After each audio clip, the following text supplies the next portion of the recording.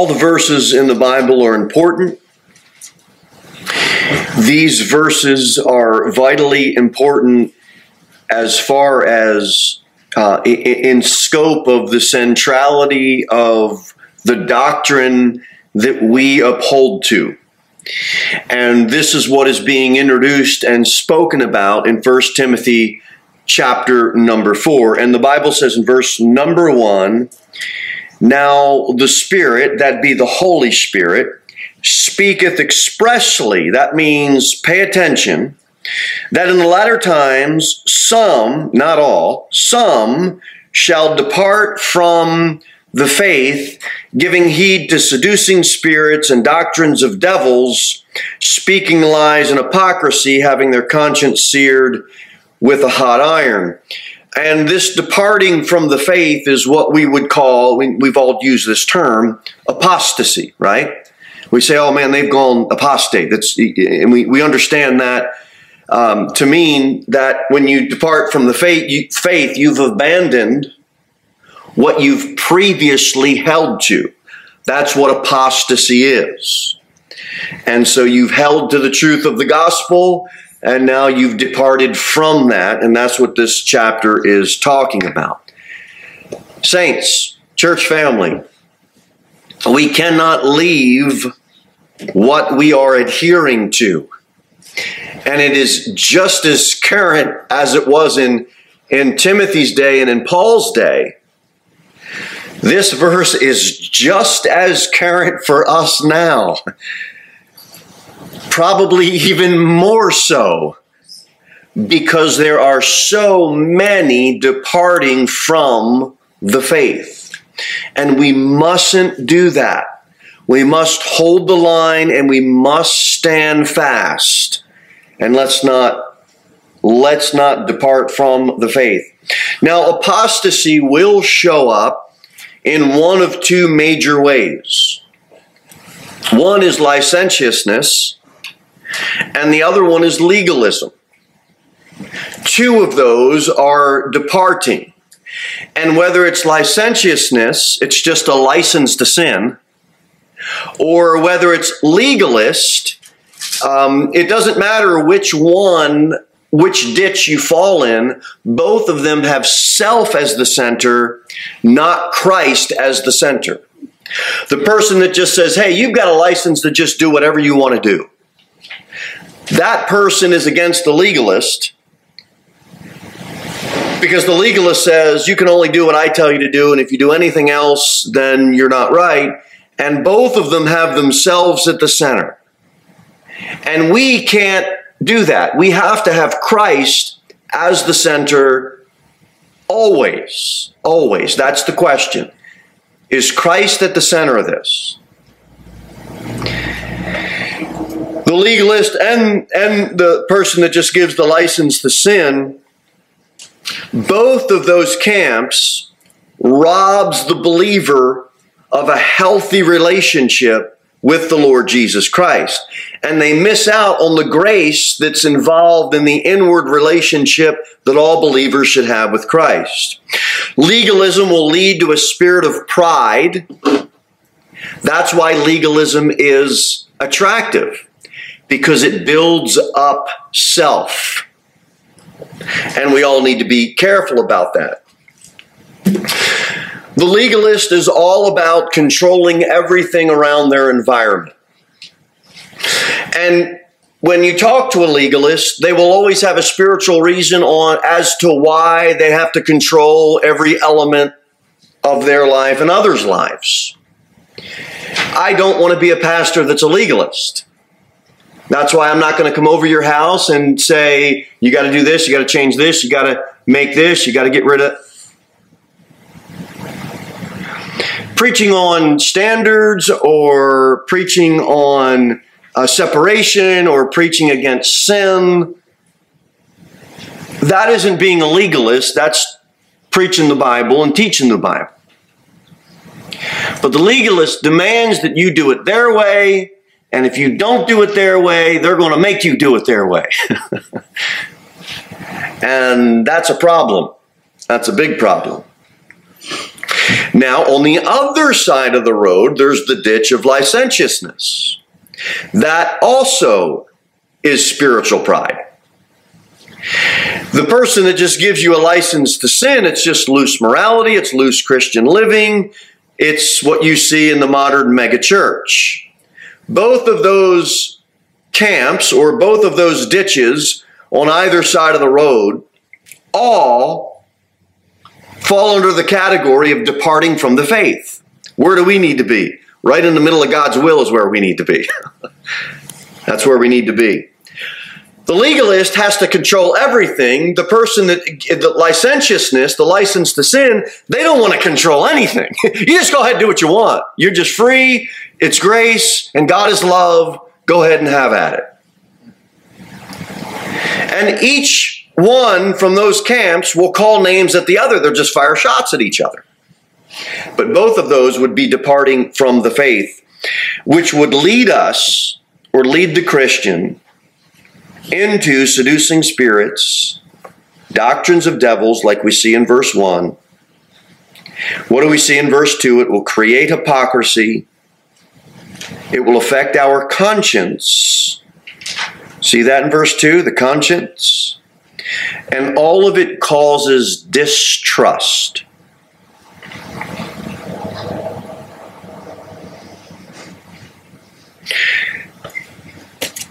If I were to tell you that the Bible says you shouldn't lie, I wouldn't be a legalist.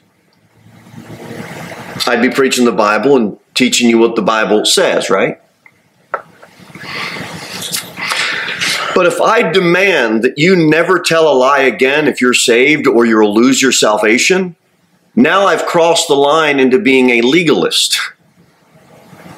If I, as a pastor, would require every couple to check in with me every week so we can go over all of your lies and I can just beat you over the head as hard as I can until you go home like a whipped pup, that would be a legalist. Does that make sense?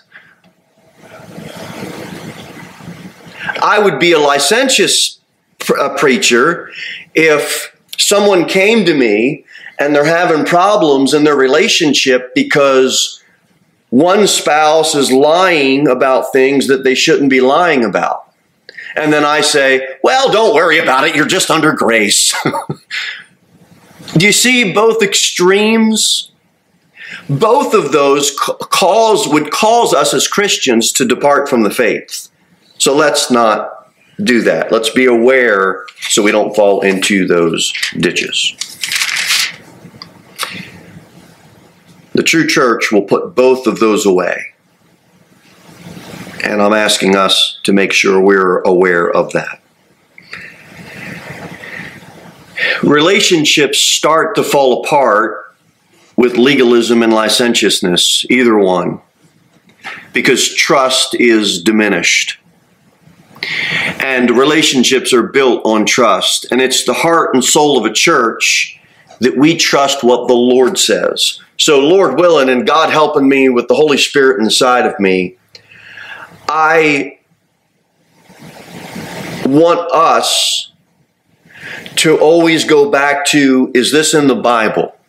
Do we have, I saw a meme this week, came up on Facebook. It said, chapter and verse, please. Real short and sweet. Now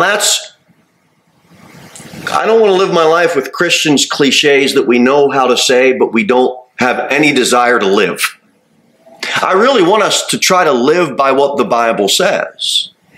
And if I preach against something and that something is in your life, don't immediately call me a legalist. Check it out for yourself. Now, if I'm forcing you to do something and I'm just beating you over the head like it's, come on. Now, okay, pull me aside, we need to talk. But the reason we're opening the Bible and the reason I'm asking us to just trust God's Word is so we don't depart from the faith and we don't fall off into one of these ditches of either legalism or licentiousness.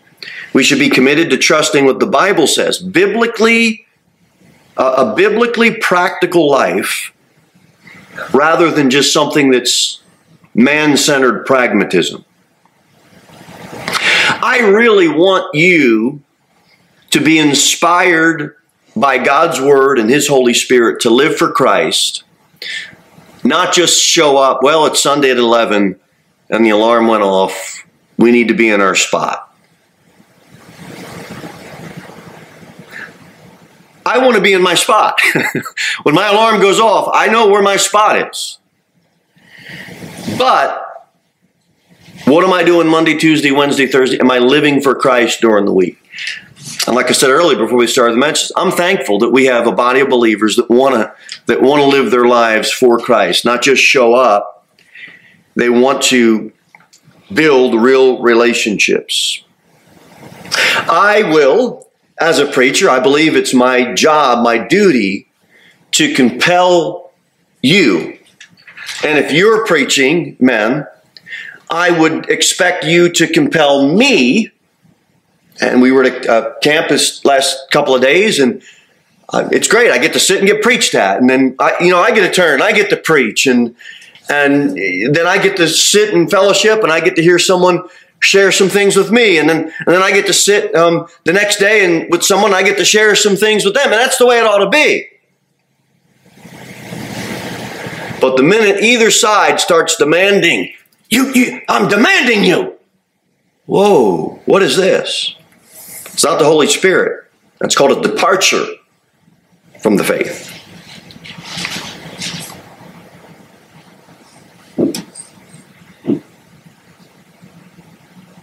Go to Philippians 1 and we'll talk real quick about the faith that we should not depart from. Philippians 1:27. It says, only let your conversation be as it becometh the gospel of Christ, that whether I come and see you or else be absent, I may hear of your affairs, that you stand fast in one spirit, with one mind, striving together. Here it is. Here's the phrase I was looking for the faith of the gospel. And it's a blessing. It's a blessing. It blessed my heart when Tuesday night and the preachers are talking and, hey, how's it going to your church and what's going on and this and outreaches and all this. And it's a blessing for me to be able to say, you know what? I'm just thankful. We have a small flock, but I'm thankful we've got a group of folks out. It's going to be cold, but they're going to be out giving gospel tracts out. I am thankful. That's a blessing, especially how small we are. Now, you get a church that's got 300 people or 400 people. Okay, well, that's kind of a given. You got enough people to go around. But a smaller flock, that's a blessing. Let's strive together with one mind. And I've said this before publicly. I've said it before privately. I've been speaking to people over the past couple of years about this matter. Look, we do a lot of outreach. And we strive together on that. But if you can't do something, I am not here to make you feel guilty about not doing something. Now, here's the other thing. Do you know that 20% of the people do 80% of the work? So when a hole isn't filled, the 20% wants to come over with their shovel and fill the hole. But it may be time for that 20% to say, you know what? I don't have to come and fill this hole. I don't have to do everything. Why? Because I don't want you to guilt yourself into doing something, and I don't want to guilt you into doing something. And I don't want you to guilt me into doing something. Well, the preacher shouldn't have gone to the meeting. He should have been at the outreach. Well, they shouldn't have been working. They should have been at the outreach. How about no? We shouldn't guilt each other. We should strive together with one mind for the faith of the gospel. Let's live in Holy Spirit harmony. And doctrines of devils, let's go back to 1 Timothy. Doctrines of devils.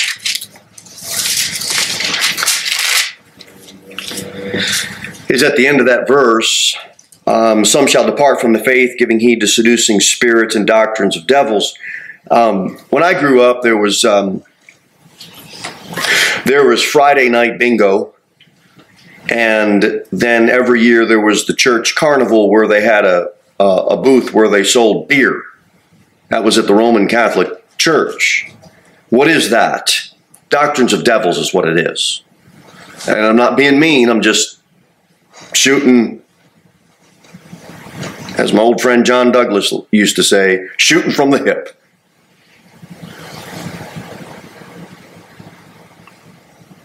Growing up, we were told we would call the priest Holy Father. We were told that we needed to understand that a Jewish girl that was greatly used by God was sinless and was a mediatrix. What do you call that? Doctrines of devils is what you call it. No disrespect to Mary at all, but she wasn't sinless. But when that church teaches that, that's departing from the faith, and that is a doctrine of devils. When I was growing up, I was taught that when somebody died, they went to purgatory, and if we prayed enough prayers, they would get out of purgatory a lot quicker. Now, if you had a loved one, that pretty much would secure your prayer life. But that's not biblical. That's doctrines of devils. We were taught growing up that if you gave money to the church, your loved one that was in purgatory would get out quicker. It's a pretty good way to confuse people and get them to give to your church. It's a multi-billion dollar organization, folks. But that is doctrines of devils. And go to 2 Corinthians. Let's look at that. 2 Corinthians and 2 Peter 2.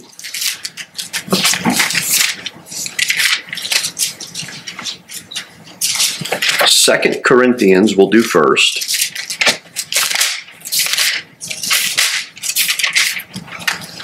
And then 2 Peter 2 we'll do next. 2 Corinthians 11 first. Verse number 1. Would to God you could bear with me a little in my folly, and indeed bear with me. For I am jealous over you with godly jealousy. For I have espoused you to one husband, that I may present you as a chaste virgin to Christ. And here's the verse. But I fear lest by any means, as the serpent beguiled Eve through his subtlety, so your minds should be corrupted from the simplicity that is in Christ. Getting back to what I said earlier, the Roman Catholic Church tries to convince people that they are safe if they're part of that church. That's a beguiling. That's a doctrine of the devil.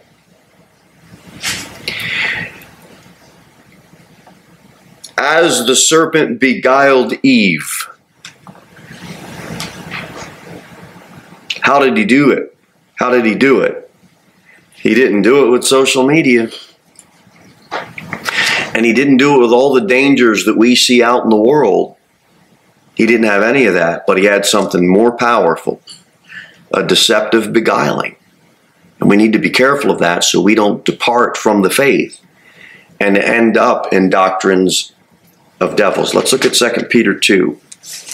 2 Peter 2, look at verse 14. The Bible says, having eyes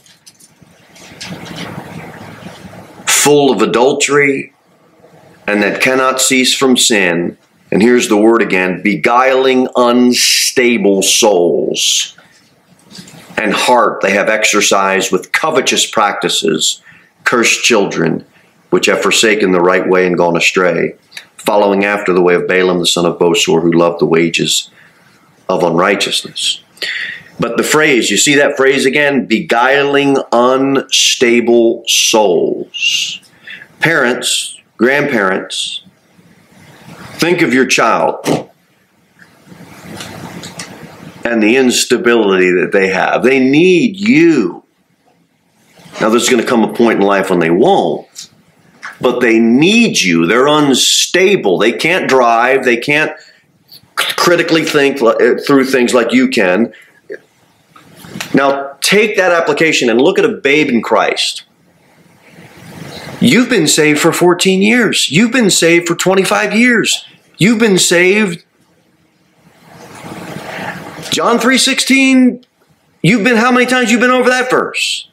But somebody that newly gets saved and starts reading John 3 all the way through, and they start to pick out a verse, and they're like, wow, did you see this? Isn't this awesome? You better get excited for them.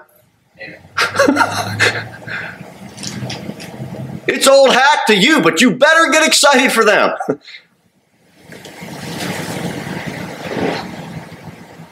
And you better care for that new babe in Christ, because they've got some instability, if I'm saying that right. And they can easily fall into doctrines of devils that you never would, because you've been in church your whole life. You can spot it out. But that babe in Christ can't. They're saved, and we need to be able to rally around them so that they don't tip over and end up in something that they shouldn't. And a lot of that is time spent, prayer spent, and just caring for them. Let's go back to 1 Timothy 4, and we'll start to wrap up here. 1 Timothy 4. We talk about creating friction and tension, hidden agendas and politics and all that nonsense. Look at verse 2. Speaking lies in hypocrisy. The gossip, the conflict, the infighting, all of that surrounded around speaking lies and hypocrisy. All of it's bad. Having their conscience seared with a hot iron.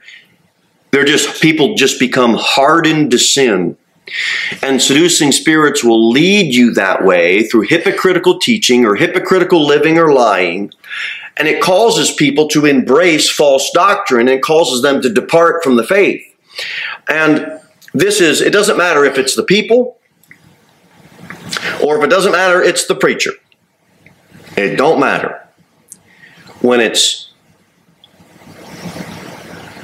my opinion or your opinion, or it's my way, or it has to be your way. All of that divides. It should be God's way. If you two brothers have a problem, we don't need the hypocrisy, we don't need the lying, we don't need any of that. We don't need any of it. What we need is for you two to agree that the preacher isn't on any of your sides. The preacher's going to be on God's side. And he's there to offend everybody. Biblically. Not rudely and harshly.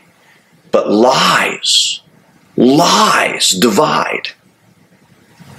And Christ, the truth, brings people back together. But you see, isn't this interesting? Like, why doesn't it just say speaking lies? I mean, isn't a liar a hypocrite to begin with? Like, it's almost like it's a layer of lying that is that's so deceptive that it's just so masked so well that it looks so great. But that is an interesting phrase. I'll go back to the Roman Catholic system because that fits this. Because being brought up in that, I really believed the Mass. I believed that I needed to go to a priest to have my sins absolved. I believed that Mary, a young Jewish girl, was the mediatrix between me and God. It took me a while to work through all that. Why?